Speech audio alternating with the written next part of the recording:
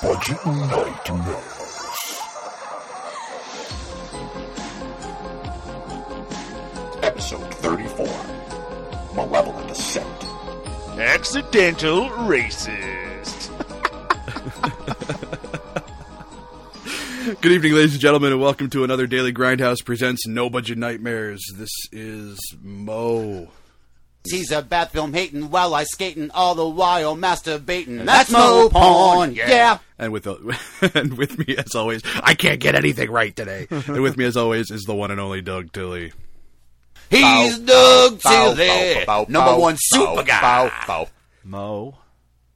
Hey, Doug, can I start this episode just by saying, fuck you? Fuck me. Fuck me. Actually, I deserve a few fucks this week. For this one, you do. Because this is entirely my fault. 100%. Let me explain. On a previous episode of No Budget Nightmares, which at this point was quite a while ago, we explained at the end of the show, in our usual disarray, that the next film that we were going to cover was going to be Fabian Rush's Pantheon Black. Pantheon Black, that's right. And for the life of me, I searched high and low for my copy of Pantheon Black before realizing that maybe I didn't actually own a copy of it in the first place. And I was actually perfectly willing to pay for it, but the only version I could get would have been off of Amazon.com, and I mean like a streaming version that we'd be able to watch in time, but that version isn't available to Canadians, which left me in a bit of a pickle.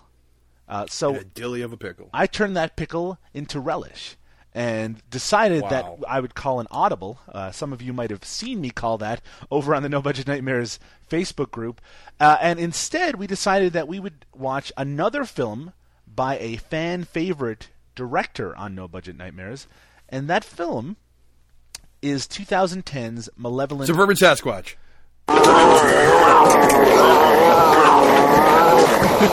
No, I can see why you might make that mistake. But no, it wasn't Suburban Sasquatch, which we have already covered, as you might recall, right. Actually. But it's interesting that you do bring that up, because it's from the same director as Suburban Sasquatch. And what's that director's name? Dave Waskovich. I think that's how you pronounce it. We had David Sitban on the show, and he pronounced it in a way that was so different than the way we had pronounced his name previously that I felt really bad about it. But I think it's Waskovich. We couldn't get in touch with David Sitban before we started recording to clarify. So we're just gonna pronounce it any old way. But before you interrupted me announcing the title, the name of the film we're covering this week is 2010's Malevolent Ascent. It's actually a much more recent film from Dave Waskovich.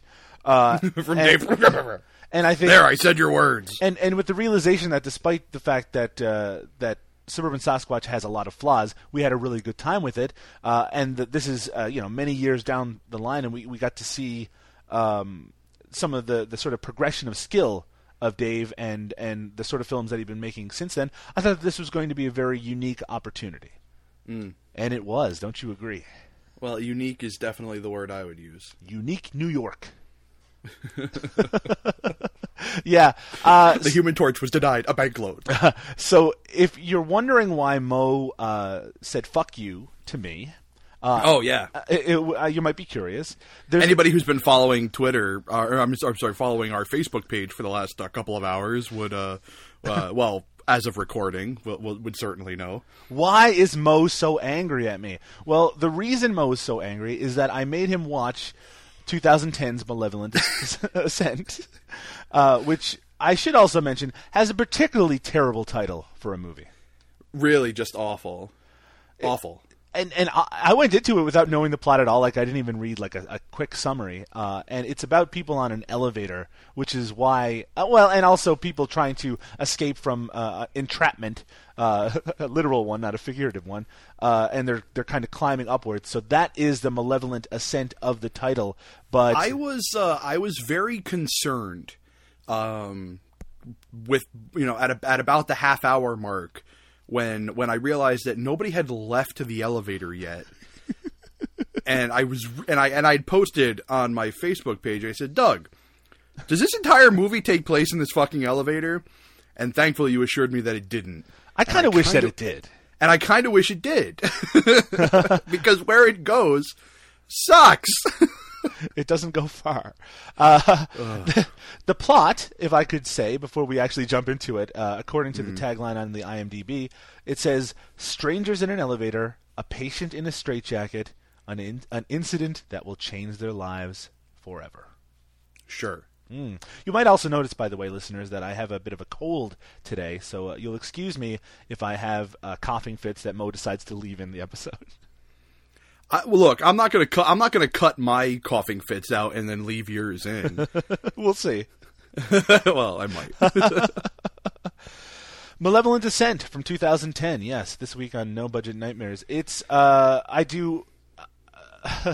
I'm interested in hearing some of your specific thoughts on this, Mo, because this is a very unique low-budget film. It has a lot of computer animation in it. Too much. It has a cast. I mean, it's a horror film, but it's not one that there isn't other ones that we've really seen that are like it.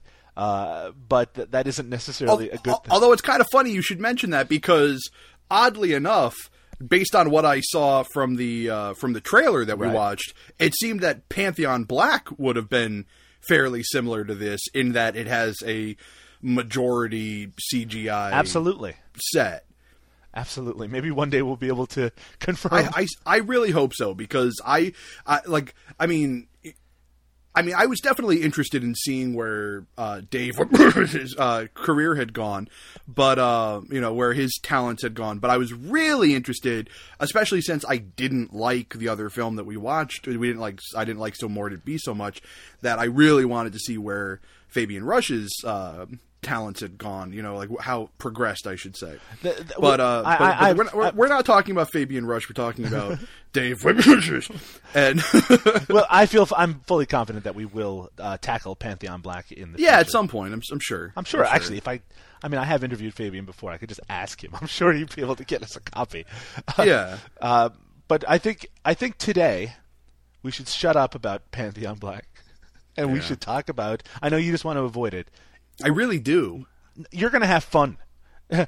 You're going to have fun. Maybe. Listeners, Mo's going to have fun. You're going to have fun. This is just going to be a lot of fun. I'm going to bring a lot of energy, kind of ragged. There's not enough alcohol in the world. And I'm going to propel this episode into being listenable. Into the stratosphere. Malevolent Ascent. Let's jump into it. All right. Here's the thing about Malevolent Ascent. As you mentioned, Mo, a lot of the beginning portion takes place in an elevator, and I made 3 separate people watch the first 5 minutes of this movie because after watching it, I couldn't stop laughing. That's true.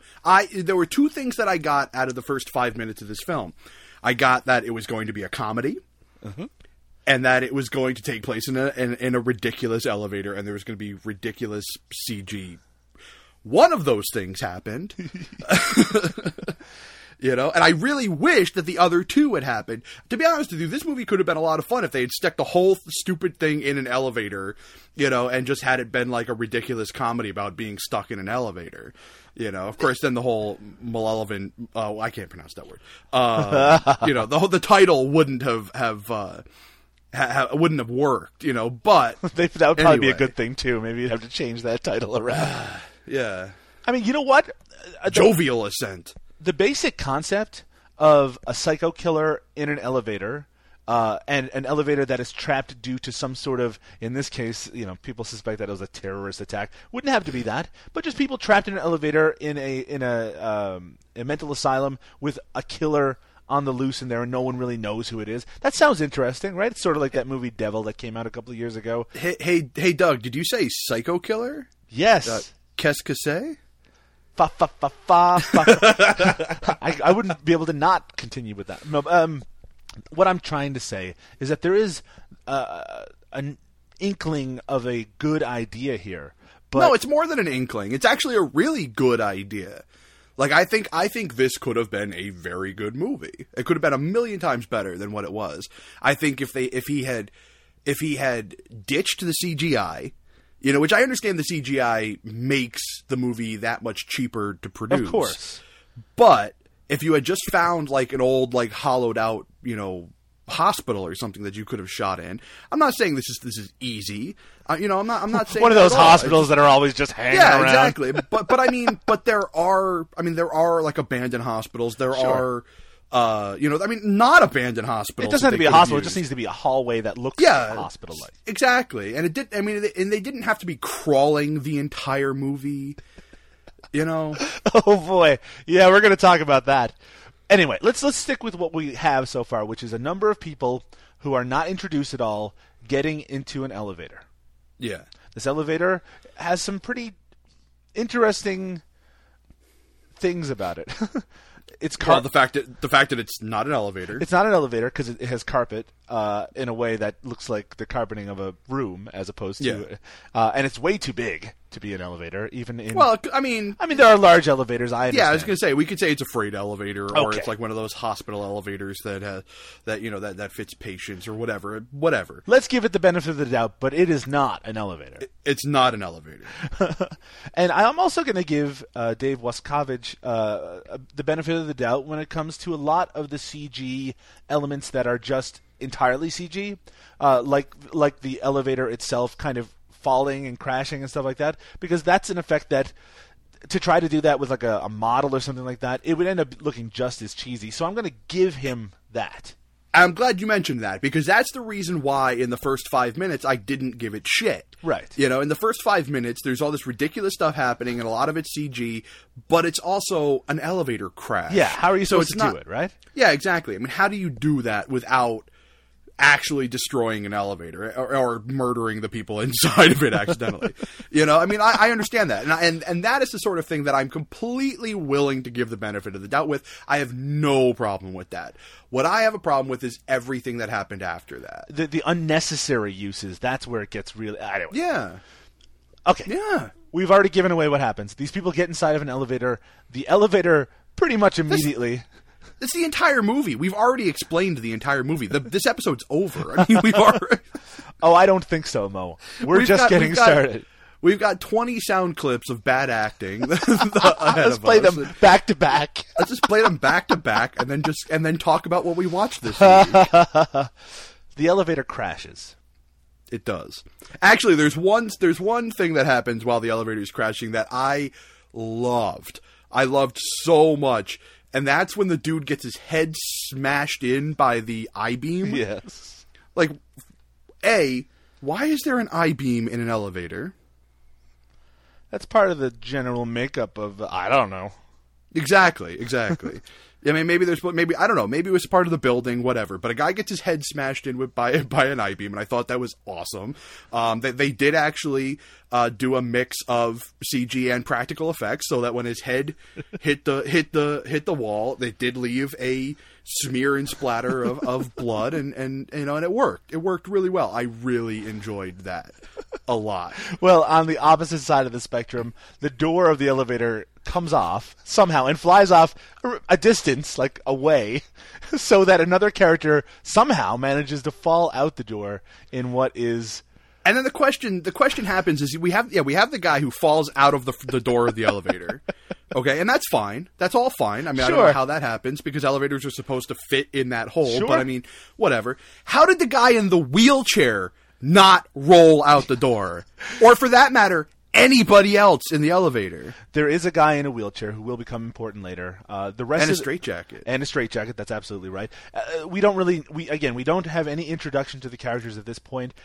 It's weird because the very first line of the film is almost impossible to make out because of the music that's playing over it. I went back and listened to it like 4 or 5 times, and it's actually kind of important because it's trying to explain, at least generally, who this person in the wheelchair is. So it takes a lot longer to actually get to that point. So the elevator crashes, and there's a ton of bad CG, and a lot of really unconvincing people kind of moving back and forth. Yeah. Really horribly edited. Yeah, it's hard to tell what the fuck is going on, to be honest. Especially when that guy does fall out the door, because I was like, what is happening? Really, what is not the question? How is the Yeah, question? How is that happening? It's unlikely. Let's just leave it at that. It's improbable. So they crash, and there's really just sort of a pile of bodies on the floor covered in garbage. Much of it not what you would find connected to an elevator in any way. Sheetrock dust, mostly. Yeah. Lots of sheetrock dust. And Lots of sheetrock dust. And it must have been rather dusty because for the first few minutes, there's pretty much nothing but coughing on the soundtrack.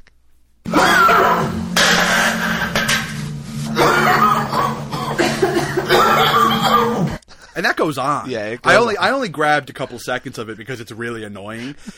And I'm like, but it goes on.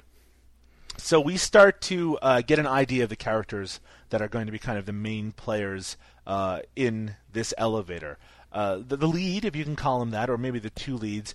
The male lead is Anthony, who is a young guy who seems a little more capable than everyone else who are... I don't know if capable is the right word. Confident, maybe, is what I should say. Proactive. Proactive. That's a much better word. That's right. I was going to say, I wouldn't use capable, I wouldn't use confident. He is proactive. And maybe he seems capable in comparison to the other people who are conscious, who are entirely incapable of doing anything. Yeah. He's proactive. That's right. He actually wants to get out of there and maybe not die. They're also somehow in this elevator, even though it's dropped supposedly a long distance, they're sort of precariously placed somehow so that any movement leads to a bunch more shit falling on their heads. Yeah. Which was probably a lot of fun to film. Oh, probably. For the people who weren't getting the stuff poured on them. I don't know. The female lead is named Claire, and we'll be seeing a lot more of her. And I believe the other two are Ronald and Dave. Ronald has a mustache, and Dave is whiny. And that's kind of their defining qualities. Yeah. You know you're a good character when your defining quality is you have a mustache. He gets a little bit of character development a bit later, but it's not good. No, it's not. So when we're introduced to Claire, who doesn't even seem to know who she is. Claire, my friends call me Claire. I don't know. The friends call her Claire. Claire. As opposed to what? Clarice. You know, it's like from Ferris Bueller. You know, it's like my name is I forgot what her actual name is, but my friends call me Shauna. So Claire is an idiot, obviously. Now, just to give we already know that Dave and Ronald are there. There's also the guy in the wheelchair, who everyone at this moment thinks is dead, and there is a nurse who also appears to be dead. Male nurse, I should say. Yeah, and there's a cop who is dead. Who is absolutely dead. That's right. Who is, or if he's not dead, then we have no idea. And there is a guy, who they who they touch to see if he's dead. And Dave decides he's going to reach over. He's wet. He's all wet. Oh, blood. I love how he reacts like a 7-year-old. Blood. Ew. He's wet. He's all wet. Yeah, no shit. I like how he couldn't tell. Would you have been happier if it was piss? I know, like, right? He's covered in piss. Ew. Blood. Ew. Ew. It's now also I have the AIDS. These scenes, by the way, are also really dark, and the entire movie is dark. Yeah, it's a very dark movie because they're not supposed to have any lights. We don't know, by the way, at this point, what is going on, why the elevator crashed. But there is such a thing. I mean, there is such a thing as day for night. I mean, you know, you can film things in a way that you can still show what's happening and not have the entire thing be completely black. I mean, I thought they were going to do that because the whole next section is them looking for a flashlight, and I thought they'd do that like they do sometimes in movies where someone lights a flashlight and it just kind of lights and the whole thing goes up. Exactly.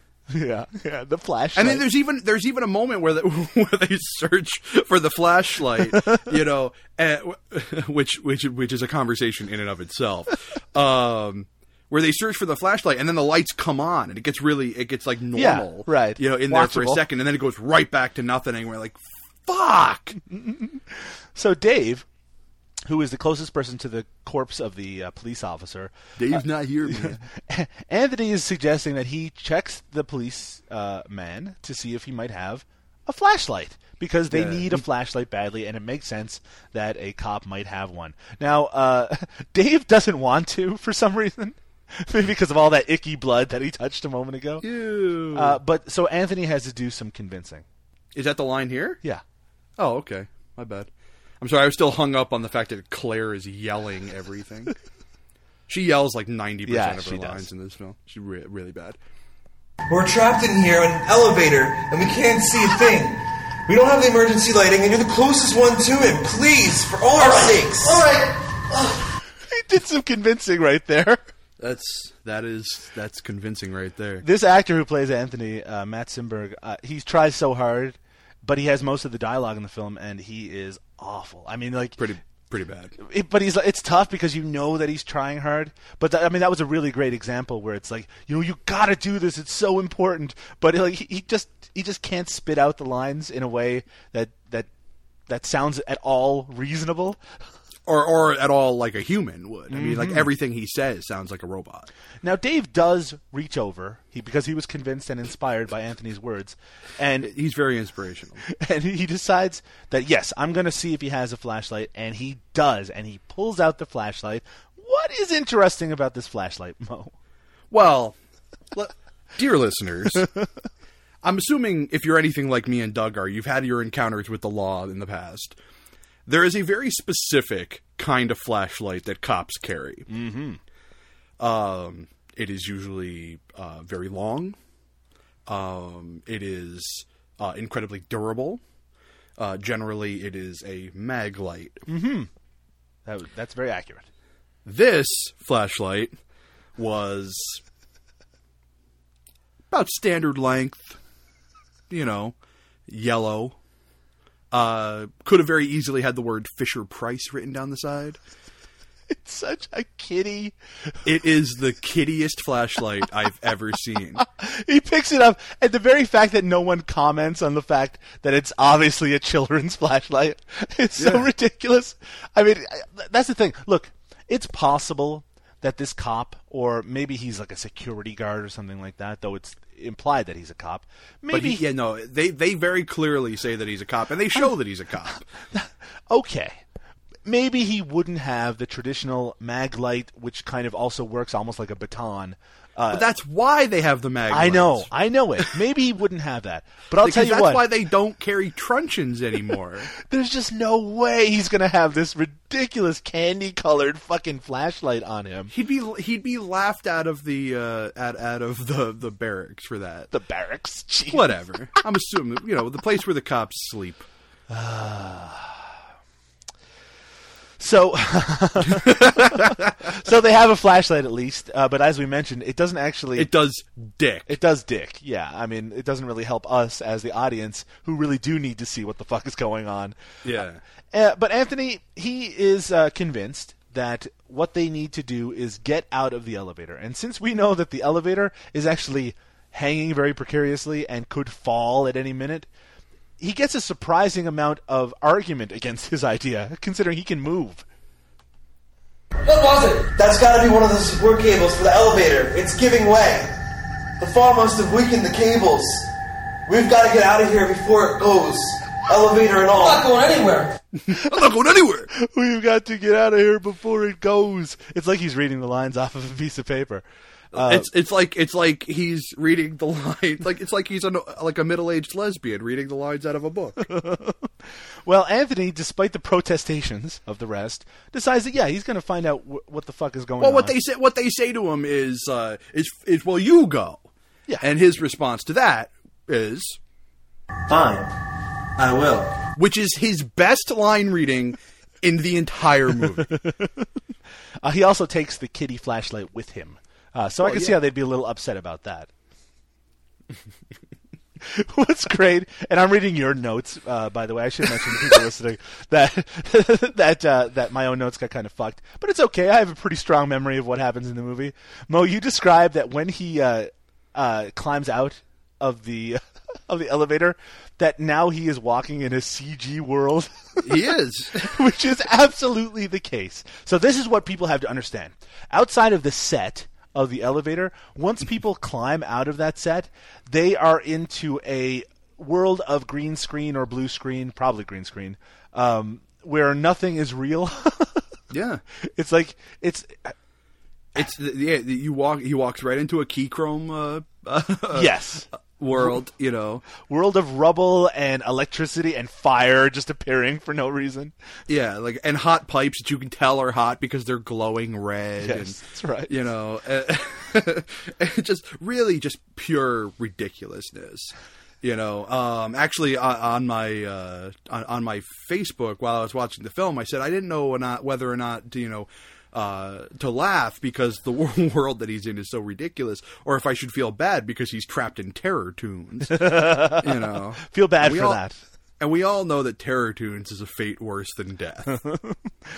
Now, Anthony tries to climb in order to get out of his current situation.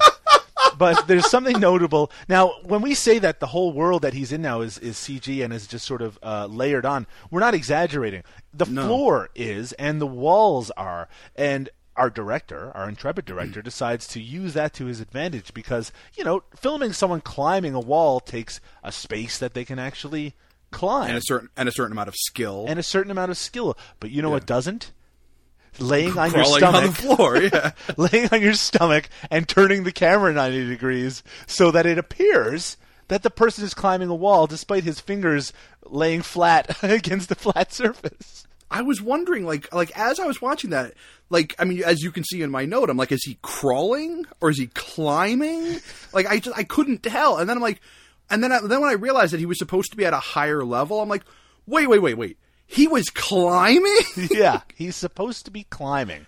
Because then they cut back to it when everybody else finally leaves the elevator and follows him, and they all take the same route too. And we're like, what is going on here? There's a part in John Carpenter's film Dark Star where a character has to climb sort of like an elevator shaft. And it's done in a very similar way, where a lot of it is actually horizontal, but they've turned the camera to make it look vertical. Well, they do that a lot. Yeah, they do, but that's the moment that I thought most of because of the similarity in terms of low budget and things like that. It's done so well in Dark Star that even when you notice it, you're like, oh, they're trying to be very clever here. In this, they're making so little effort. I mean, it's very much Batman's 60s TV series, right? It's like, oh, he is not climbing. That is not happening. Exactly. No, well, I mean, you knew that they had done a good job in Dark Star because the character in Duck, the Carbine High Massacre, was loved it so much. Dark Star, he loved it. Wow, that is reaching back, Mo. Now that's a callback. That's a deep cut. Back at the elevator, they're still having conversations. They're kind of pondering what might have caused the elevator to fall in the first place. Claire thinks that it might have been a terrorist attack. Yes, she does. I guess it was of the time. How much worse is it going to get? If this elevator falls any longer, God only knows if we're going to survive. What is that? She's right. We've got to find a way out. If this elevator falls any longer. I mean, what a fucking weird line. And she screams the whole thing. Yeah. If this elevator falls any longer? I mean, what does that mean? Let's give him credit. Let's give him a little bit of credit here and assume that the line was supposed to read further. Yes. Or farther, I should say. Even that doesn't really make any sense. Right? The elevator falls any further, right? Yeah, because keep in mind, they had a whole conversation about whether or not they thought the elevator fell at all. Yeah. Because they're like, well, I didn't feel any free fall. I just felt, shaken up. Well, while they're having this conversation, Anthony is rapidly losing the will to live. For some reason, he seems to be fine, right? He's climbing, he's getting places, he's not trapped or anything like that. He's not in an elevator anymore. I mean, for all he knows, he could be really close to freedom, but he immediately lays on his side or stomach and has an inner monologue about how he should just give up and die. I could lay here. I could lay here and not move. I could give up. It would be easy. Yeah, that's how I felt about this point in the movie myself. That is the audience's thoughts being verbalized in the film. Yeah, without a doubt. I was seriously sitting there. I could play Candy Crush Saga and watch anime. I could do anything other than this. There's a lot of weird logical difficulties in this film. One of the hardest things to believe is that is that there'd be so... Well, for one thing, it's really hard to believe that they're in an insane asylum that has, 10 floors, or however many it's supposed to have. Well, I mean, beyond that, keep in mind, they were in a sub-level. Yeah, already. They were on the 4th sub-level. Yeah. So this place is huge. And, of course, they never go to any hallways or anything like that. All we're going to see for the rest of the film are people climbing through, crawling through... through ducts or whatever. No, not true. Not true. There is a scene that where they do stand. That's right, when they find... Well, we'll talk about that scene when it happens, because it is the most ridiculous scene in this ridiculous movie. God. You know what I just remembered? There's a fight that comes a little later that takes place. Oh, we gotta wait for it. You know what I'm talking about. Oh, now. my God, I think you yes, know what I'm talking I about. do. Yeah. Okay. So, Anthony decides not to give up. But, good. But back at the elevator, the person in the straitjacket actually shows that he is alive. Actually, if you remember, Anthony doesn't decide to not give up. He actually somehow ends up getting forced to fall, slide down this thing. That's right. And that keeps him moving, and then he decides to not give up. Yeah, he was just going to let himself die, but since the fates intervened, he decides that he's just going to go right back to the elevator and at least help those other people survive. I love how it takes him, 20 minutes to get someplace and then a millisecond to get back. As the straitjacket guy starts to move, he kind of pokes his head back in and announces what he scares the bejesus out of everybody. Guys! Fuck, dude! Jeez! I think I found a way out. Out to where? I don't know, but I found a passageway, and it extends into a room. Who talks I don't know, that? but I found a passageway that extends into a room. Into a room. A room that they never wind up getting into. No. Well, it doesn't make any sense anyway. So the guy in the straitjacket, we will find in a minute that his name is Damon, and he is a very dangerous customer. They decide, Claire is very hesitant to leave him, realizing that he needs medical attention, but the idea is they're going to go off and find people who are actually capable to deal with this sort of situation, and then bring it back and make sure that he gets taken care of.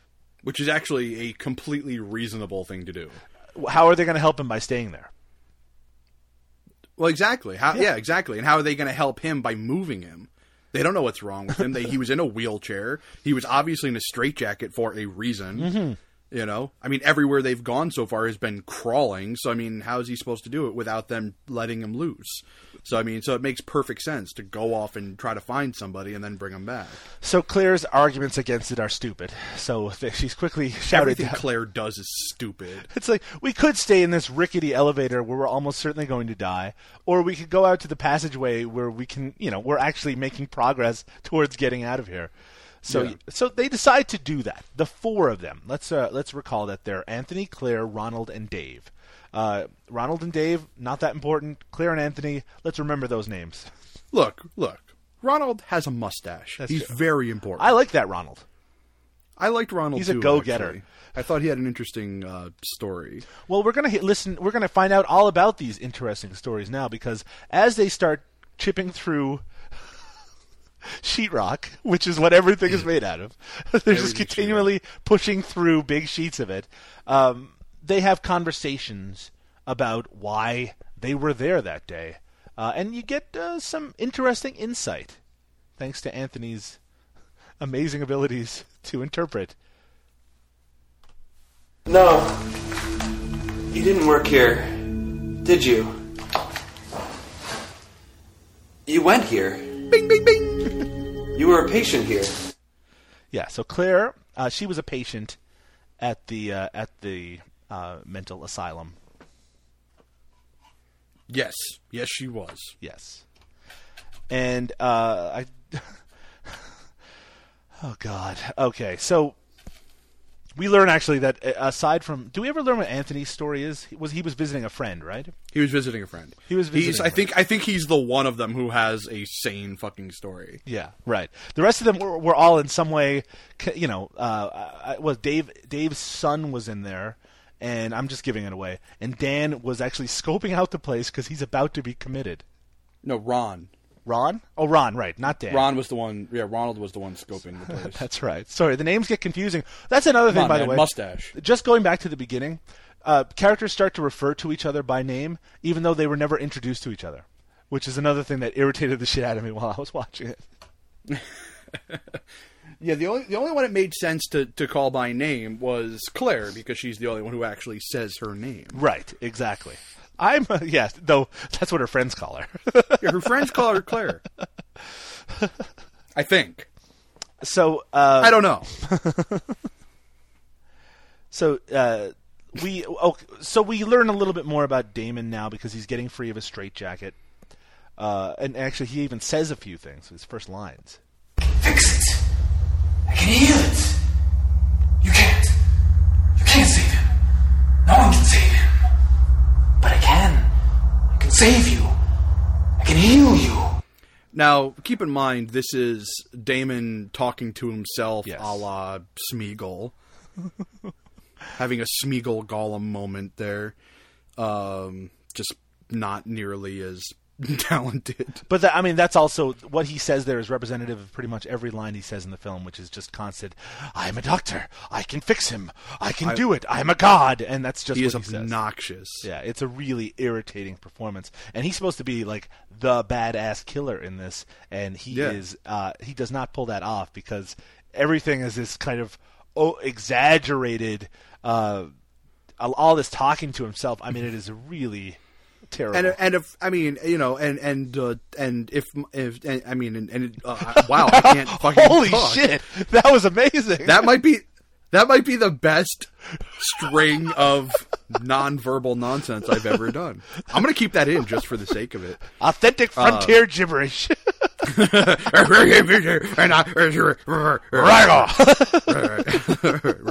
Damon. But I was going to say, if we're going to believe the review for the film, he's supposed to be the best actor in the movie. I revealed to Mo before we started recording that there are 2 IMDb reviews for this film, and both of them, coincidentally, really, they talk about how the leader actor, it says the lead, by the way, who plays Damon, is an actor named Damien Coletti, and he is so impressive in it. And it's interesting if you follow the person who wrote that review. They've only ever done one more review.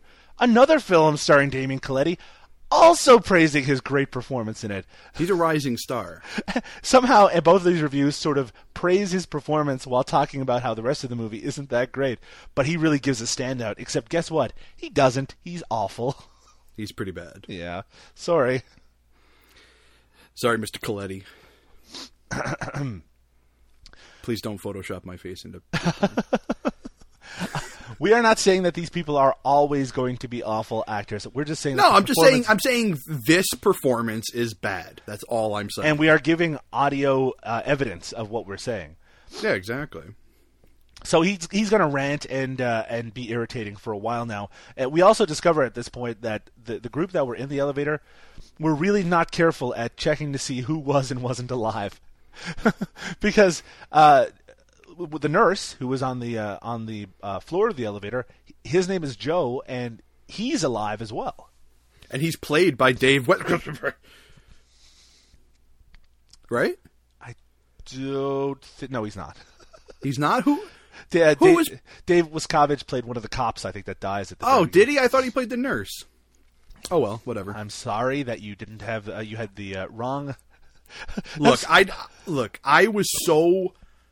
I was in such need of a break by the time this movie was done that I really paid very little attention to the credits. Well, we're 30 minutes in. Fuck a duck. Another thing about this film is that there's almost constant dialogue. There's people talking all the time. So it's not about anything very interesting, but it's just constant all the way through.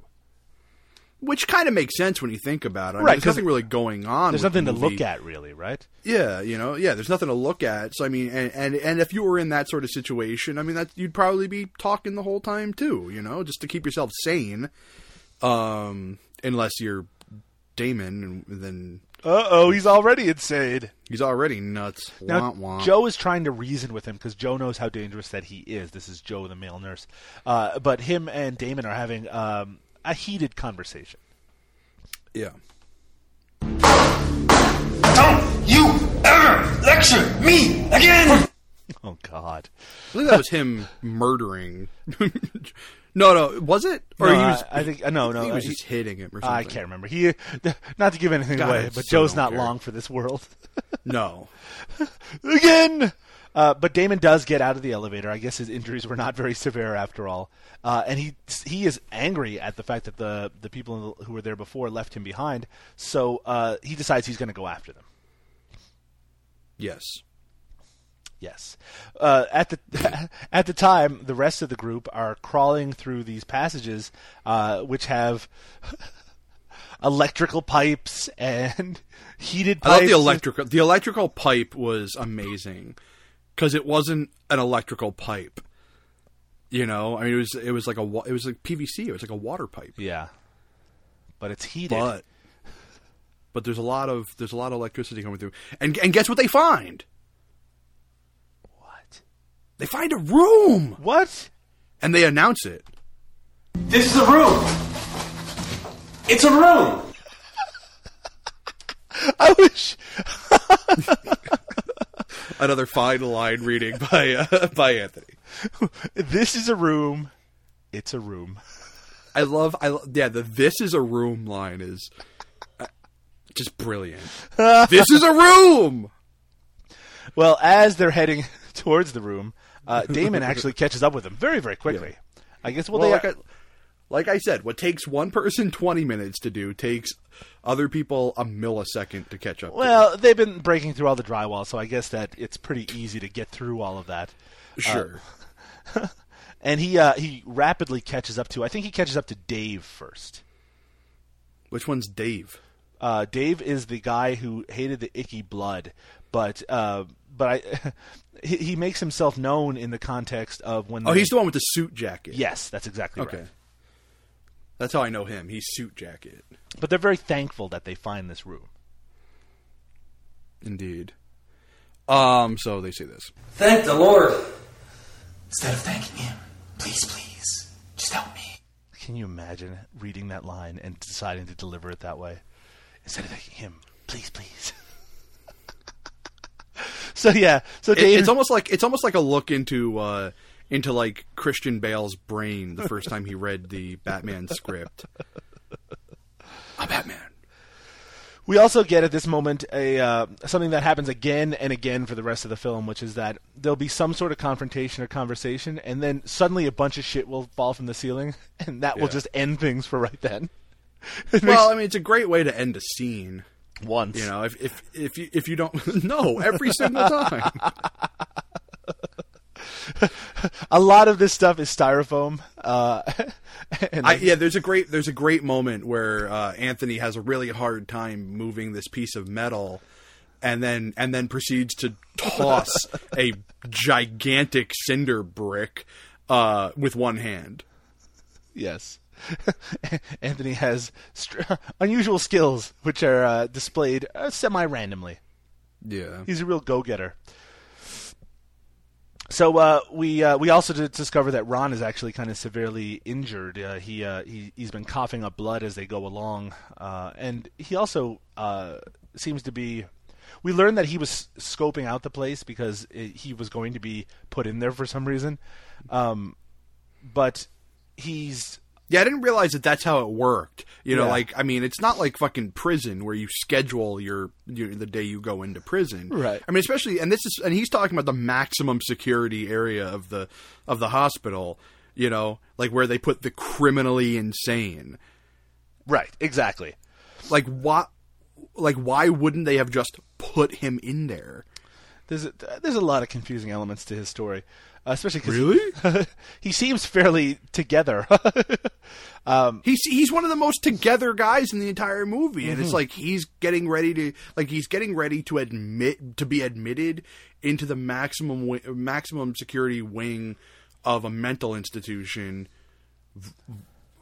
involuntarily it seems, but like it's scheduled. Like that doesn't make any sense. The important thing to realize at this moment is that somehow the group have left Dave well behind. I guess he wasn't moving fast enough for him. And despite the fact that that they know that Damon is after them, and so they should probably stick close together, Damon catches up to Dave. Of course he does. And then, of course, they're wondering where Dave is, and then this brilliant line happens. I'm here with... Wait, you can say the madman. That's what you were going to say, isn't it? Isn't it? No. He's like a mentally challenged Jack Nicholson. No! The madman. Or maybe Christian Slater. So Anthony Anthony doesn't want to go back. He wants to keep plowing ahead. But Ronald, who has a bit more tenacity, decides he's going to go back and find out what the fuck is going on. And when he gets there, Dave's dead, man. Dave's dead, man. He's dead. And the nurse, Joe, he shows up, and guess what he has? A gun. A gun. Yeah, why did they took the flashlight off the cop? Why didn't they think to take the gun?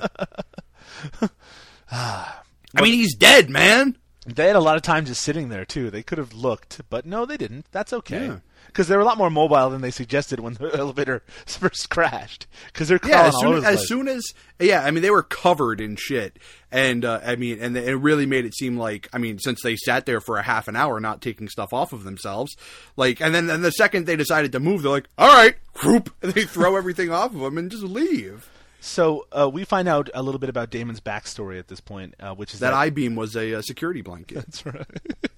We find out that Damon was once a doctor, but he couldn't handle it when his patients died, so it drove him insane. Yeah, that's what happened. That's an interesting idea, right? A doctor who is so committed to trying to save his patients that when he can't, it degrades his mind a little bit at a time until he loses it completely. I think that would have made for a very kind of conflicting character who thinks that he's helping people when he's hurting them. But boy, that's not what's here. No, that's not what happens at all. No, it would be, that storyline right there would make for some very interesting motivation. Sure. But that's not what we get. But Damon's just crazy. He's just crazy. Yeah. So the nurse he shoots his gun because we have Ron and we have Damon and we have Joe the nurse, and they're sort of tangling, and he shoots the gun and a bunch of shit falls on them. Of course. Again. Up ahead, Anthony and Claire are actually kind of arguing, even though Anthony, up to this point, like we said before, he's not necessarily competent, but he is very ambitious about trying to get ahead. But at this point, all the characters turn against him.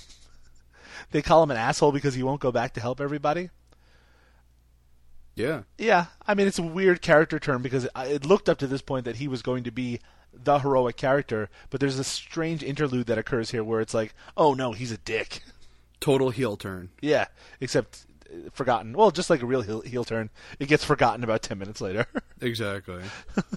So they this is a great moment where him and Claire, she's pissed at him, but he tells her to drink water because they might run out of it soon. But he reaches down and there's just a bunch of bottles of water.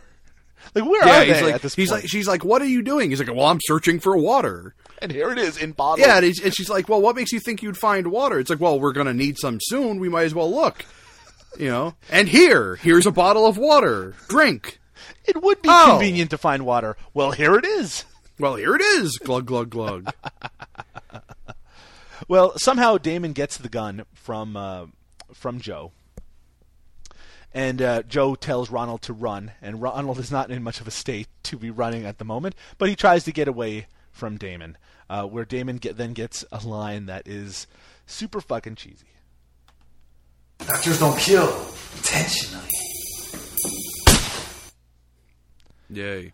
That was him killing the nurse, was it? That was him killing the nurse with a shot to the head. Not a fan of what's coming up. And the movie just gets stupider and stupider. Like I always find it amazing when a movie like peaks in its first 5 minutes. Like it made me, and actually like after I finished this, it made me start thinking of like other movies I could name that like where it peaked in its first 5 minutes. The only one I could really think of was Tenacious D and the Pick of Destiny. All right.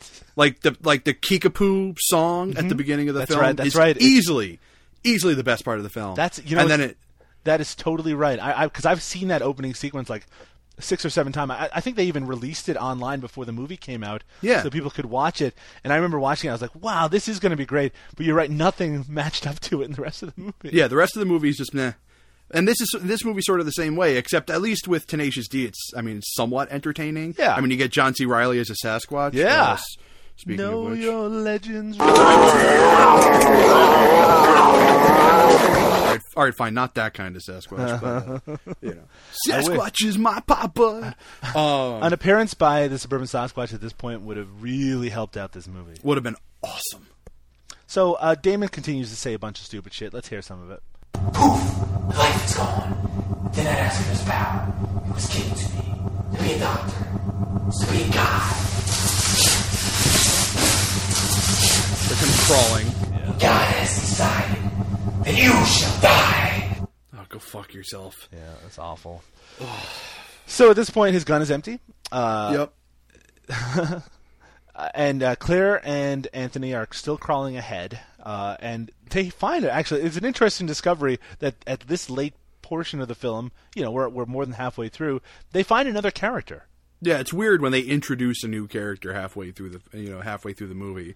But yeah, they find an older man. I don't want to call him old. He's pretty old. I mean, he's pretty upper middle aged.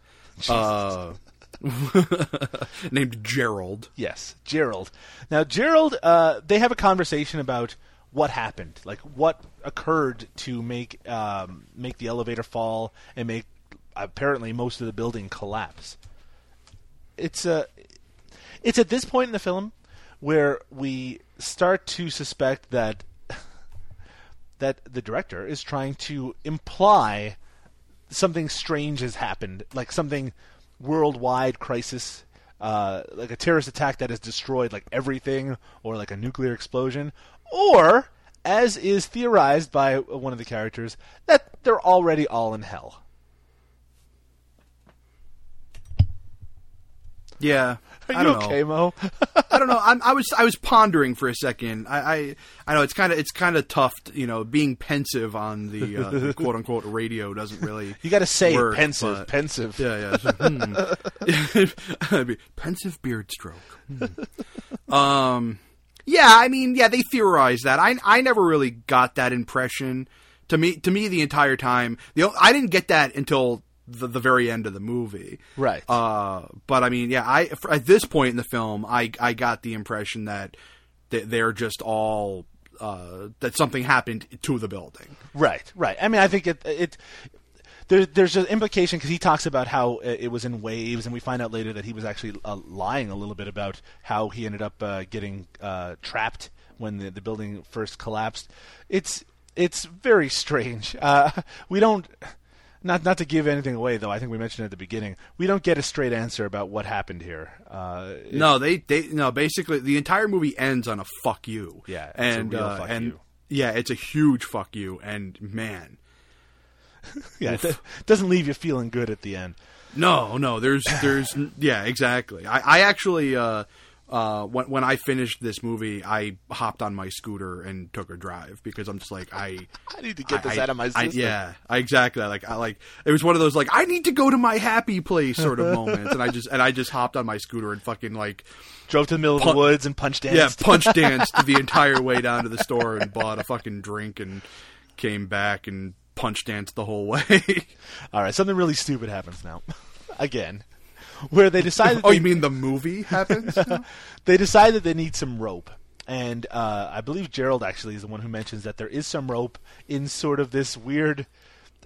Like there's a hole beneath them that they can climb into, and there might be some rope down there. But yeah. Claire is the only one who's small enough to actually fit in through it. So she decides... Well, no, it's not that she's small enough. It's that like Anthony wanted to go, and Claire's like, look... You've led the, you're tired right. now. You've led the That's way. He's exhausted. That's right. Yeah, let me go first. And Gerald is old. and Gerald's old. So, and like immediately, like she falls into a giant hole and then immediately burns herself on a hot pipe. And you can tell it's hot because it's glowing red. It's glowing red. Like she falls, like it's really tough to get a sense of how far like this drop is. It doesn't, you think that you climb into a hole, you might hang down by your hands and then drop down, but she immediately falls, and they do this stupid effect where it's obviously this person just standing in one place, and they move her using the chroma key. The CG background, yeah. So she falls while standing in place into this room. Like you said, there's a hot pipe, and then water starts filling the room. Yeah. CG Now, the water. thing that cracks me up about the water is that, like, she's like, oh, it's going to fill the room. I'm, like, it's like, this is bad. I'm like, but she never mentioned that she couldn't swim. Yeah. And it's a broken building.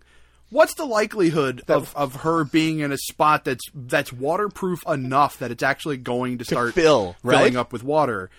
And then and then before she finally gets the fucking rope, and she's about to throw it back up to them, and then the floor falls out from underneath her. Yes.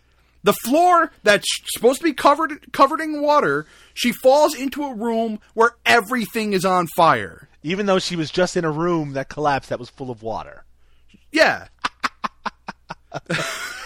I mean, and it looks so horrible. The fuck? And then the best part is of this whole situation is that when she asks for a hand to get out, their reasoning behind why they can't help her is the stupidest goddamn thing I've ever heard. This is my favorite line in the whole movie. It's a great line.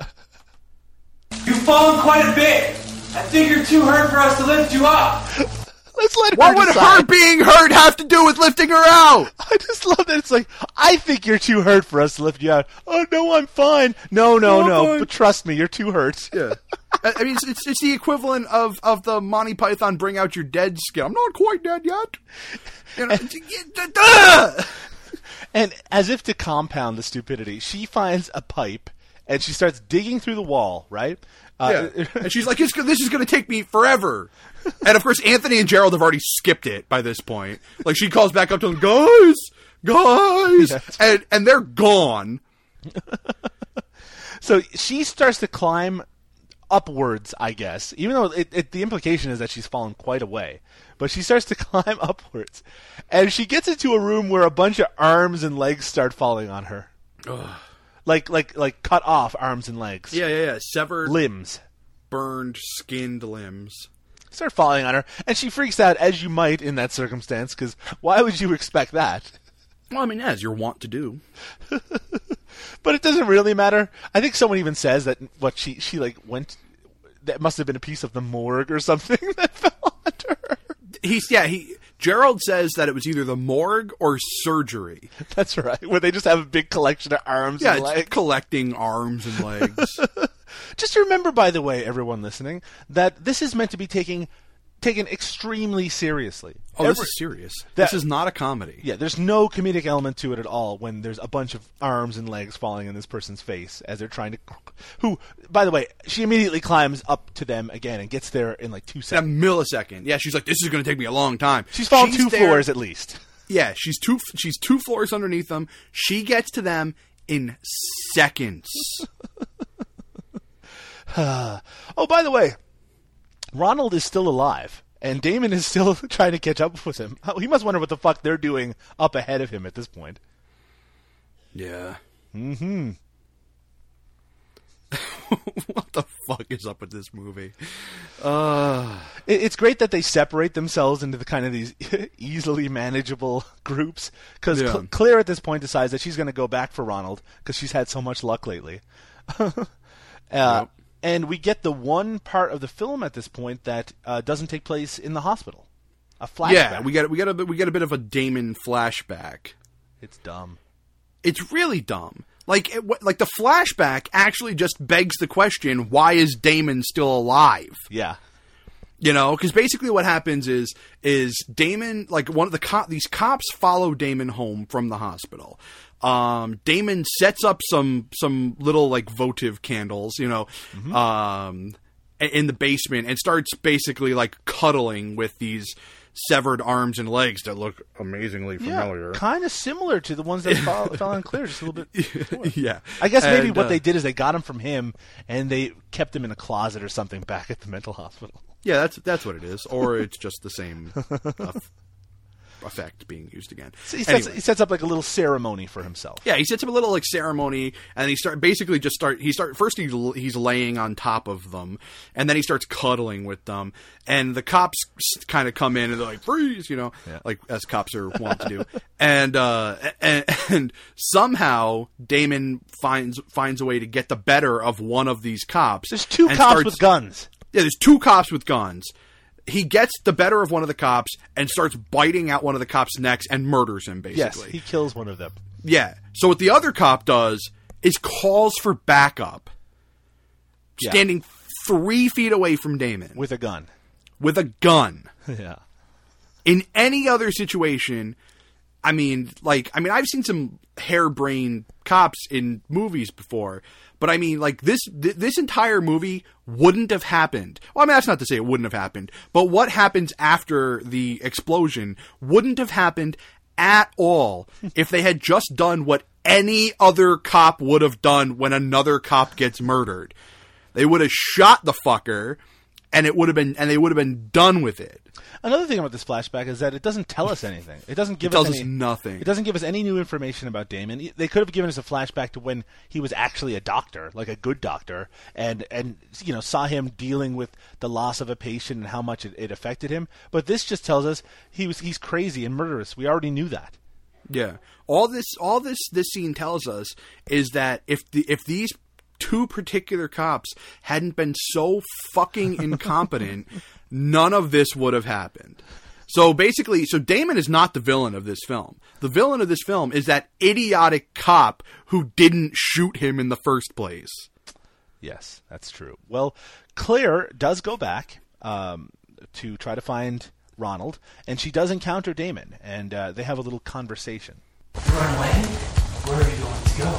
Oh, you're already in hell. You're already in hell. Where are you going to go? Oh, don't you know? You're already in hell. This is... Fuck you, Damon. Yeah, this... by the way, Ronald got killed by Damon. Yeah. They kept him alive for a really long time, but he just gets killed, right? I mean, it's unceremonious. Yeah, basically. What is happening at this point, because they did get that rope, and this is really fucking horrible, is that Gerald and Anthony are climbing up the rope to this sort of ledge, to like another floor or something like that. That's when Claire actually goes back, is while they're doing that. So she runs forward, or like crawls forward, away from Damon, and she tries to jump. While she's down there and getting attacked, Anthony jumps down. Okay, so he climbed up this rope, and it seems like a really long way. He jumps down and like lands instantaneously. Yeah. Because just remember that this is all taking place in like against a green screen in like 2 rooms, the whole movie basically, right? Yeah. So he jumps down and basically, you're right. There's 2 rooms. There's a green screen room and a practical room. Yeah. Yeah. Yeah, and it's just being made up in different ways. Maybe there's a third location, but we're not talking about a lot of different places here. No.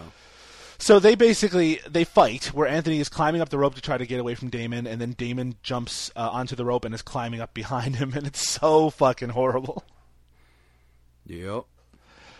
And this is when the character of Gerald gets very confusing to me. How's that? Well, Gerald and Claire are at the top of this ledge, while Anthony and Damon are fighting at the bottom of it. And basically, Gerald yells at Claire. He says, you have to go ahead and find a way out. And he basically says that he's not going to be leaving. But he says this line to her, which I want us to figure out. Let's just hear the clip where he talks about how she shouldn't be afraid to look for a way out. This is such a great line. You can't be afraid. You have to stare this down. You have to do this. You can do it. Be positive for your effort. Go. Be positive for your effort. Be positive for your effort. It makes perfect sense to me. All right, no, fine, no, it doesn't. It makes no fucking sense. At Maybe this is an expression that people use, and if it is, people please call in. Yes, call in, and we'll play your voicemail on the air. No, I mean, well, he's Pennsylvania based, right? Yeah, I think so. I got a buddy out there. I'll shoot them an email and find out if actually our buddy Bobby Keller. That's right. Director of Deatherman.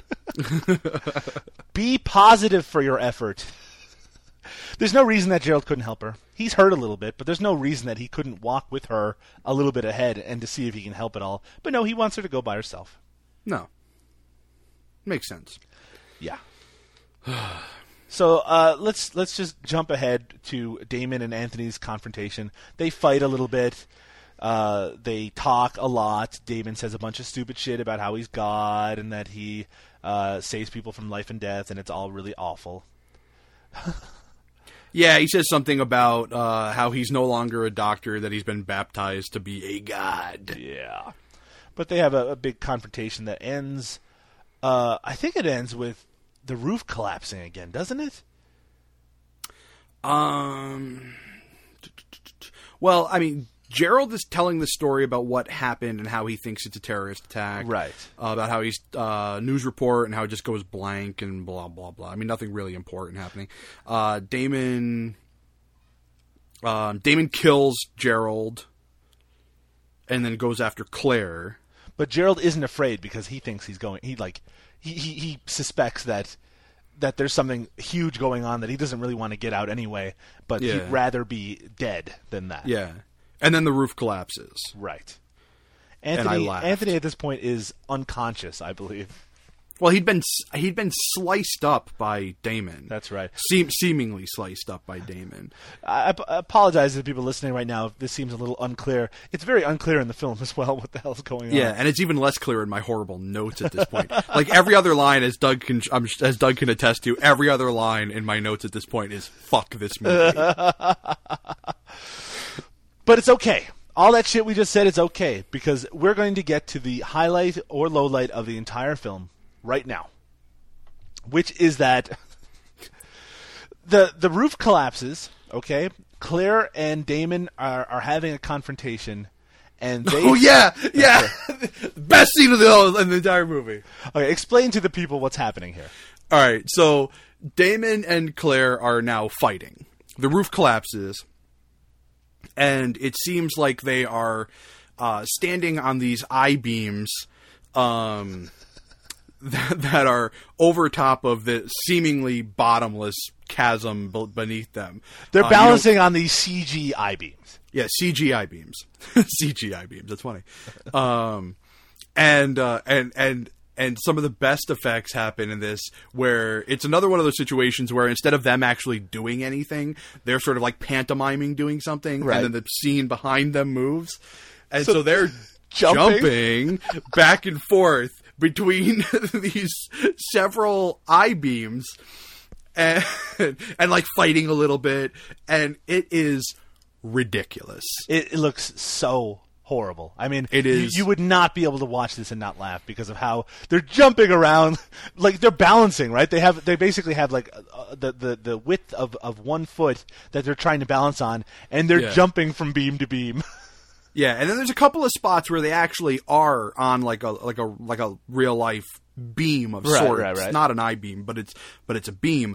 You know, so it's kind of an interesting mix of them actually trying to balance on this, you know, on this beam, and then jumping back and forth between these CGI beams, and it's just like, wow, just insanity, pure insanity. And then Damon just falls off and dies. Yeah. There's nothing special, no big climactic moment. Horribly anticlimactic. He gives her some lip about the fact that she was a patient there, but it doesn't really matter. He just dies. He just falls and dies. It's really not good. But, by the way, okay, so at that point after Damon dies, Anthony shows up again. He's okay now. But it's crazy that, like, with the floor all having collapsed and them having to balance on beams and shit, that he just managed to catch up to what was going on. Oh, yeah. He went around that room that was the room that with fell. a bottomless fucking pit in it. Yeah, he walked around it. It makes sense. And they sort of work together to try to get out of the rest of the building, and they actually seem to find what is possibly a way out. And within this, Anthony gives his best line delivery. When you said what was his highest quality earlier, well, this is his best. Let's hear it. Yeah. We made it. Oh my god, I can't believe it! Oh my god, I can't believe it! He sounds like a little kid on Christmas morning who got like the present that he'd been asking for all year.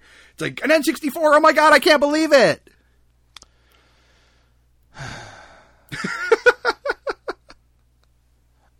By the way, this movie's bad shit. By the way, Damon isn't dead yet. He comes back. Of course. It was anticlimactic before, but they're going to give him a real ending. He just shows up. I don't know how, right? Where do these characters go? Where do they come from? I have no idea. So he talks and talks, and it's awful. Yep. And Claire and Damon have a fight. Oh, that's right. Right? Ugh. And he's pushing her. I don't understand how this ended up happening. He pushes her back, so that he can like jump on her to like sort of kill her. She grabs a piece of rebar. Oh, and he jumps onto the rebar. Yeah, and she holds it up, a la Lance style, and he basically impales himself on the rebar. Now, my favorite part about this whole thing is when she pulls herself out from underneath him. She does not have a drop of blood on her. She is clean. Yeah. She should be covered. Yeah, you would think. Head to toe. So Damon technically kills himself by jumping on. He does technically kill himself. Why wasn't Anthony able to help while this was going on? Was he unconscious or something? No. I made a mistake before. This is actually the scene where he gets sliced up. So he was... oh, that's right. He fights Damon first and gets sliced up. That's right. Yeah, he gets sliced up first. And, so after she kills him, Damon, that is, she's sort of crawling away, and Anthony then he shows up again, and he grabs her leg and scares her. It's like a fake And then out. for some reason they kiss. They kiss even though they haven't had any romantic... There's been no romantic overtones to their story it's whatsoever. a kiss of relief, I suppose. Sure. And then they have a piece of daylight, like there's a hole in the wall. They can see what appears to be daylight. It's a big orange light kind of flashing on them. They reach out to it, and the film ends. Thank God. It is not good what happens in this movie. No. Yeah, so... Yeah, this movie sucks. Mm-hmm. Yeah, not a fan. Not a fan. I mean, the fact is, if it had been played at least with tongue slightly in cheek, it would have been a lot easier to take. But since and if it had been played tongue firmly in cheek, yeah, it would have been a lot better. Yeah, but since it doesn't do that, it feels it's irritating. It's irritating to watch because you see characters say things that people would never say and act in ways that people would never act, and you're supposed to take them seriously, but we know from having a lot of experience with micro-budget films that, you know, if it's bad acting, you can get away with that as long as you have engaging and interesting things happening. But the fact is, this is literally at least an hour of people just crawling around and talking, and that's all literally it is. Crawling around, you know, yeah. and in order to make that interesting, the dialogue has to be great, or the acting has to be really great, or both of those have to at least be good. But it's awful writing and it's terrible acting. Well, no, there's one other option, is that all of that can be laughably bad. Yes. Well, I mean, they are kind of laughably bad. It's just that because, you know, there's only so much laughable dialogue and bad performances that can only entertain you so far when it's just people crawling. Yeah, no, I mean they're laughably entertaining when you cut snippets out and do it like we're doing now. Yeah. I mean we're making it seem a lot more interesting and a lot more funny than it actually is. Like we cut out all the funny bits. But I mean when you look at it, I mean that's really only 5 minutes of bad line readings. You know, it's not, you know, I mean, no. I mean, like there's stuff. I mean, like not to bring it up again, but when you look at stuff like Terror Toons, where like, I mean, at least some of those performances are laughably bad. I mean, Right. they're funny, you know. Right. And it's supposed to be, cartoonish and comical, so you can get away with a lot more with that. Yeah. Yeah. But I don't know what Dave was going for with with this one, but it just failed on so many levels. Yeah, I was displeased with it. I was me too. Boo. I was openly displeased about this. Yeah, you made your feelings very clear. I did not pull any punches while I was watching this. You know, I mean, and look, like, and does that mean that I'm no longer a fan of Dave Weskovich's work? No, I still love Suburban Sasquatch. I still think it's one of the best movies we've watched so far. This, on the other hand, I would rank as one of the worst we've watched so far. Well, I would rank this top 3 or top 4 worst we've seen so far. It's up there. It's a rough movie. I'm still interested in seeing Infinity's Lock. Sure. I will continue to watch other Dave Weskovich films. I mean, because he did Zombies by Design, right? Right. And I watched that, and I thought that was enjoyable. I thought it was. I mean, it wasn't great, but it was way better than this. Mm-hmm. I mean, of course, that's all for the amazing acting skills of David Sitban, though. He was really enjoyable in that. Friend of the show, David Sitban, and we should mention actually, for those who want to sit through the closing credits, there's not anything of note. There isn't a great theme song like Suburban Sasquatch had. Can we hear that, by the way? Yeah, we absolutely can. We are a people of spirit. We are. Oh my! Well, there isn't anything like that. Yeah. I trust me. But friend of the show, I love that. Friend of the show, David Sitban was actually involved closely with this production. Well, it's funny. It's funny when you're reading the credits, like when you see what he did. It's like set construction. It's like, I mean, what did he do? Did he hold up the piece of sheetrock while they banged through it? I mean, his name appears quite a few times, so it'll be interesting to hear from him.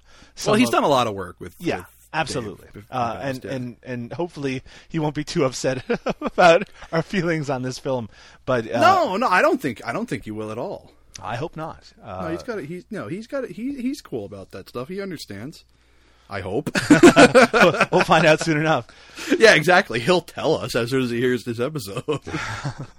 So we can't give a recommendation to Malevolent Ascent. There's really nothing of note that is really positive in it. It's it probably sounds some of the moments that we mentioned, like the fight on the I-beam and the falling into the pit of water, which then falls into a pit of fire. That probably that doesn't go out. Those are moments that are few and far between. No, you know what you should do, Doug, or I'll do it if you want. But you could probably do this faster than me. Is pull up that scene of them on the I-beam and just post a screen grab to our you know what, that we'll definitely do that. In fact, I might even do a little animated GIF sequence of it so people can see what it looks like. Well, that's why I shot it over to you for that one, because I knew that you'd probably do that. Yay animated GIFs. Misplaced effort. Welcome to my life. So we can safely and comfortably put Malevolent Ascent behind us. But you want to talk about not misplaced effort, though, is I did an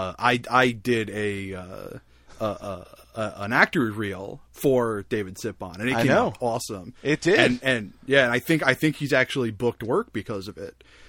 Since then, I hope it gets him a lot of work, because I want to see him in more stuff. I think him and Dave Weskovich is a great combination. You know you're pronouncing his name wrong at this point. I don't care. I got in so much trouble for my mispronunciation. I just want to be careful. That's all. Wascovich, Look, I'm pretty sure that's right. Send all hate mail to me. That's fine. That's fine. You know, tell me I'm pronouncing it wrong. Tell me the right way to pronounce it, and I'll consider pronouncing it right. Otherwise, I'm just going to cough or pronounce it wrong. Well, Mo. Yes. We have a little bit of housekeeping to do before we announce what the next film is going to be, and we haven't talked about it once again. Before we do that, let's talk to. What am I saying? I'm just getting over a cold, people. You're out of your mind. I know. If people are listening and they want to yell at you because of your awful mispronunciation, if people are listening and they want to yell at you for your horrible mispronunciation of Dave Wascovich's name, how would they go about doing that? Well, if they want to yell at me, they can go fuck themselves. No, if anybody wants to contact, I'm so easy to get in touch with. It's ridiculous. They can contact either of us on Facebook, probably the easiest way at this point, at our group, which is facebook.com/groups/No Budget Nightmares, one word. We also have a fan page that they can get involved in for people who don't want to actually actively take part. Yeah, just come and like us. I mean, our likes were steadily growing until we did the group page, and now that's steadily growing, and people don't seem to care about the fan page anymore. But that's facebook.com/No Budget Nightmares. And I do post the No Budget Nightmares articles from Daily Grindhouse and interviews over there as well. But, I mean, the great thing about the group is that you can just talk about micro-budget filmmaking. Exactly. Right? There's a lot of... Like I always say, I don't get involved in the conversations a lot, but I always love going over there and reading them. Absolutely. And of course, we just posted one of the trailers for Todd Sheets' latest House of Yes! over there. So oh, my God. How exciting is that, man? It's very exciting. Like when they showed the George Hardy, the "Don't piss on hospitality" line in there, I'm like, I mean that's a really fucking corny reference, but fucking did that make me so much more excited to see that movie? Oof. It looks like it's going to be something else. That is going to be the event movie of fucking 2013. So if instead of checking us out on Facebook, they wanted to check us out on Twitter, how would they go about doing that? Well, they can find me. I mean, I've been posting more, but not crazy. I'm at Drunk on VHS, and you are? At Doug_Tilley. That's TILLEY. And of course, they can email us, which nobody ever really does anymore, but they can email us, or ever really did, at what's our email? How bad is that? No budget nightmares DG as in Daily Grindhouse at gmail.com. One more time. No budget nightmares DG at gmail.com. And, if you're listening and you are enjoying this somehow, or maybe you've enjoyed episodes in the past, why don't you head over to iTunes and give us a review? We'd really appreciate that. It helps us, it warms our heart, and it warms our cockles. And if you don't like iTunes, you can go over to our Podomatic page, which is where we host the show, and subscribe. Through the RSS from there. I mean, there's 1,000,001 ways to get to listen to us or to whatever. I mean, tell your friends. Tell everybody, please. Shout it from the rooftops. Shout it from the motherfucking rooftops. It's a very niche show that we're doing here, so we want people to listen. No idea. Mo, have you seen any films lately that you'd like to recommend to people, or not? I've seen some films lately that I would like to not recommend to people. Oh boy! I watched this movie called Gangland. Not too long ago. Maybe it was about 4 days back. As of recording, I should say. And the thing that was great about Gangland is that it features as the main villain the guy who plays the main villain from Cyborg, basically playing the exact same character, just older and uglier. And and on the front of the box, it pictures Ice-T and Coolio, basically letting you know that these are the main characters in the film. They are in the movie for the first 4.5 minutes and then immediately get killed off. But those 4.5 minutes are easily the best 4.5 minutes of the film because Ice-T feels up a dead chick's tits. It is ridiculous. You telling me this guy gets off on little girls with pigtails? You on the download, dude. So that was awful. Let's see what else did I watch. Tim Thomerson is in that. Tim Thomerson. Yeah, him and Sasha Mitchell. It's actually that I'm just looking at the IMDb profile. It was written by David DeFalco, and for some reason, you know how when you've clicked a link before, I was like, "Who is David DeFalco, and why have I clicked his name before?" He directed just a couple of years ago the movie Wrong Side of Town, and I saw someone else talk about that a couple of days ago. That's the film that has that stars Rob Van Dam, the wrestler. Nice.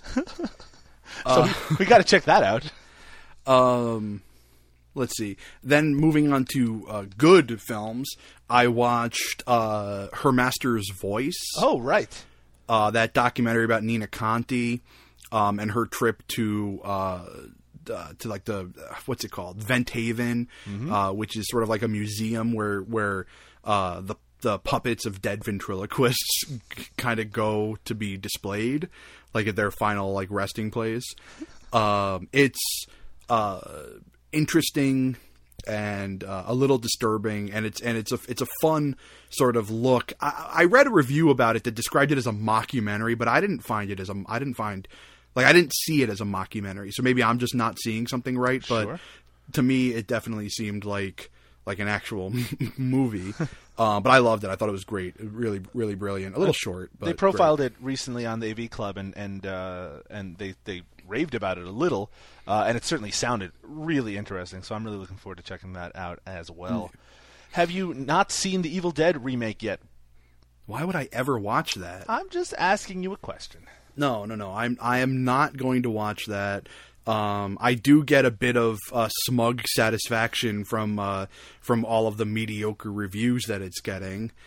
Because what's really pissing me off is that we're getting people. I mean, I don't know if anybody out there knows this or not, but anybody who follows my other show knows that I am not a fan of remakes. I mean, yes, there have been a couple of remakes, and if people toss that fucking the 1980 whatever thing in my face again, I'm gonna fucking punch them. Because let's put it this way: the last good remake came out in the 80s.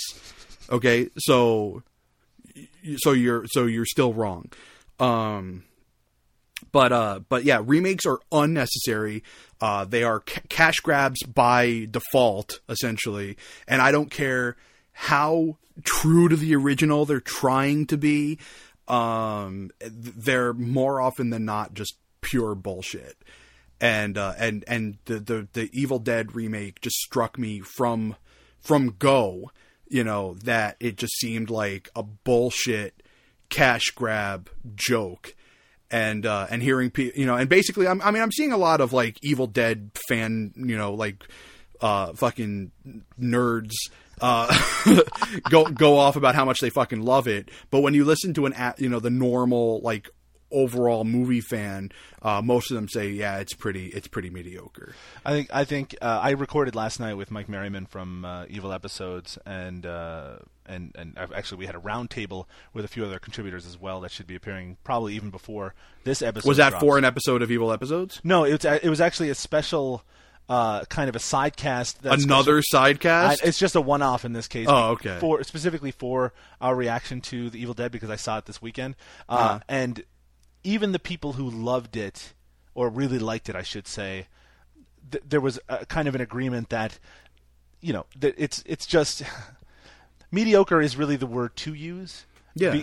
That said, I still think people should see it, but whether you want to financially contribute to something which you think, that it shouldn't exist in the first place, that's a decision you can make on your own. Yeah. Obviously, it was very successful over the weekend, so something more is going to come of it. And there are moments in it. I'll tell you what, it doesn't spoil the legacy of The Evil Dead in any way. It's a whole different story. And in fact, one of the things I said on the episode was, I'm not one of the people who subscribe to the fact that Evil Dead 2 is a remake of Evil Dead. I mean, like the first 20 minutes are, but then they go on to something entirely different. Yeah, exactly. But Evil Dead 2 is more of a remake of The Evil Dead than this is, because it doesn't take, there's almost no incidents that cross over. There are no characters or character names that are the same. Mm-hmm. The whole plot is entirely different. It really is just another story that's told in that world. And I actually think that was a good idea because it means it doesn't have to invite all those comparisons. But if that's the case, then why not just call it something different? Well, that's the question. I mean, there's enough of the iconography that you wouldn't suspect, you wouldn't mistake this for not a movie that's trying to be The Evil Dead. Yeah. But it's not as damaging as someone might think going into. Well, I don't necessarily think it's damaging. My biggest complaint with it is that it's unnecessary. Unnecessary is exactly right. I know Yeah. John Cross is losing his shit over it a little bit. Not so much anymore. He was for the first couple of days, but I mean, I have like I don't know if she's a mutual friend of ours or not, but Heather, do you know Heather from the Viewer Discretion Advised? No. Okay, well, Heather is great chick. I like her a lot as a movie fan, but she is insane when it comes to Evil Dead, and and basically she did like an Evil Dead week, where every day she posted a new article about like either the old Evil Dead movies or the new Evil Dead movie, and she's posted like multiple reviews for the new film. Sure. And she's been basically being like a mouthpiece, for people to go out and watch the new one, because if you watch the new one, then I don't know. I don't know if it's Sam Raimi or whomever. One of them is going on about how, like, if this one's financially successful, then there's the possibility of them making the Resident Evil. Listen to me, Evil Dead 4. Yeah, well, he's been saying Army of Darkness 2, but yes, I mean, obviously the same thing. Same idea, but I mean, the thing is it's weird. And then they're talking about the two series crossing over in the 7th film. Here's the thing: you're never going to see Army of Darkness 2, especially at this point. However, of course not. I mean, there is there's an Easter egg at the end of the remake of The Evil Dead, which plays with the continuity a little bit. I do think there's a possibility that when they make the inevitable sequel to this remake, that they're going to bring in the characters and maybe cross over a little bit more. That said, I felt like Sam Raimi, accidentally slipping and saying that he's going to be making this movie, or let's leave the option open. That was just a way to gain publicity for the opening. Of course it was. He's been doing that for 30 years. Yeah, exactly. That said, this has reignited the property in a way that they're going to have to make a sequel to it. They've already started writing it, so who knows what's going to come of that. And if you love the property and you're like, well, I want to see more of it in any form, then you should be happy because you're going to get more of it. However, you're going to be getting it in this form. You're not going to be getting it in the form that you fell in love with. Yeah, well, and that's the biggest issue for me. As it stands, is I don't want to see this. Mm-hmm. I mean, like, I want to see more of the adventures of Ash and and his nonsense. I don't give a shit about any of these new characters. They're new characters. They do not interest me. But not so much in like I'm not trying to be like a troglodyte or anything. I'm not trying to be like an asshole. I just simply have no interest in remakes or reimaginings or reboots or revisionings or whatever of intellectual property. I'd rather see and of course the big argument that I always get now whenever I say shit like that is, well, I always get some asshole saying, well, there are no there are no original stories to tell anymore. I'm like, I don't care about original stories. I care about original titles. You want, like, a buddy of mine said, well, what if they take all of the bad movies of the last like 30 or 40 years and remake those? Like, you can't do that because there's already a stigma attached to those names that they're not going to make any money because the first one did such a bad job. What they should do is take those ideas and make new movies about them. Absolutely. I mean, yeah, the fact is, I mean, I my feelings on remakes are very similar to your own. I mean, I hate. We're preaching to the choir here. I think most people out there feel this pretty along the same lines as we do on this. Yeah, I mean, I hate the Texas Chainsaw Massacre remake from 2003. I hate the Dawn of the Dead remake. I love the first 5 minutes of the Dawn of the Dead remake. Most people do. Yeah. In fact, I talked about this on the podcast with Mike Merriman. You can listen to me go on a rant about how much I hate Let Me In, but so go over there if you want to hear that. But yeah, no, I think we're of similar minds. I didn't love The Evil Dead. I found that it was important for me to see it because this, Army of Darkness came out when I was 12. This is the first Evil Dead film I've had a chance to see upon release. But you're not going to leave that film thinking, "Oh, I saw more of that thing I loved." This is something entirely different. Yeah, although it is kind of odd when you look back on it, you really did love the all black cast version of Death at a Funeral. I can't say that I did. I did love the fact that they cast Peter Dinklage to play the same character. Same character. I mean, I didn't really love the original Death at a Funeral, so I wasn't. I love the first one. I know you did, Mo. I know you did. Mo, let's talk about what film we're going to cover next on No Budget Nightmares. I'm assuming while we were having this conversation, you were looking up the list. Indeed, I was. All right, so hit me with something, and I'll.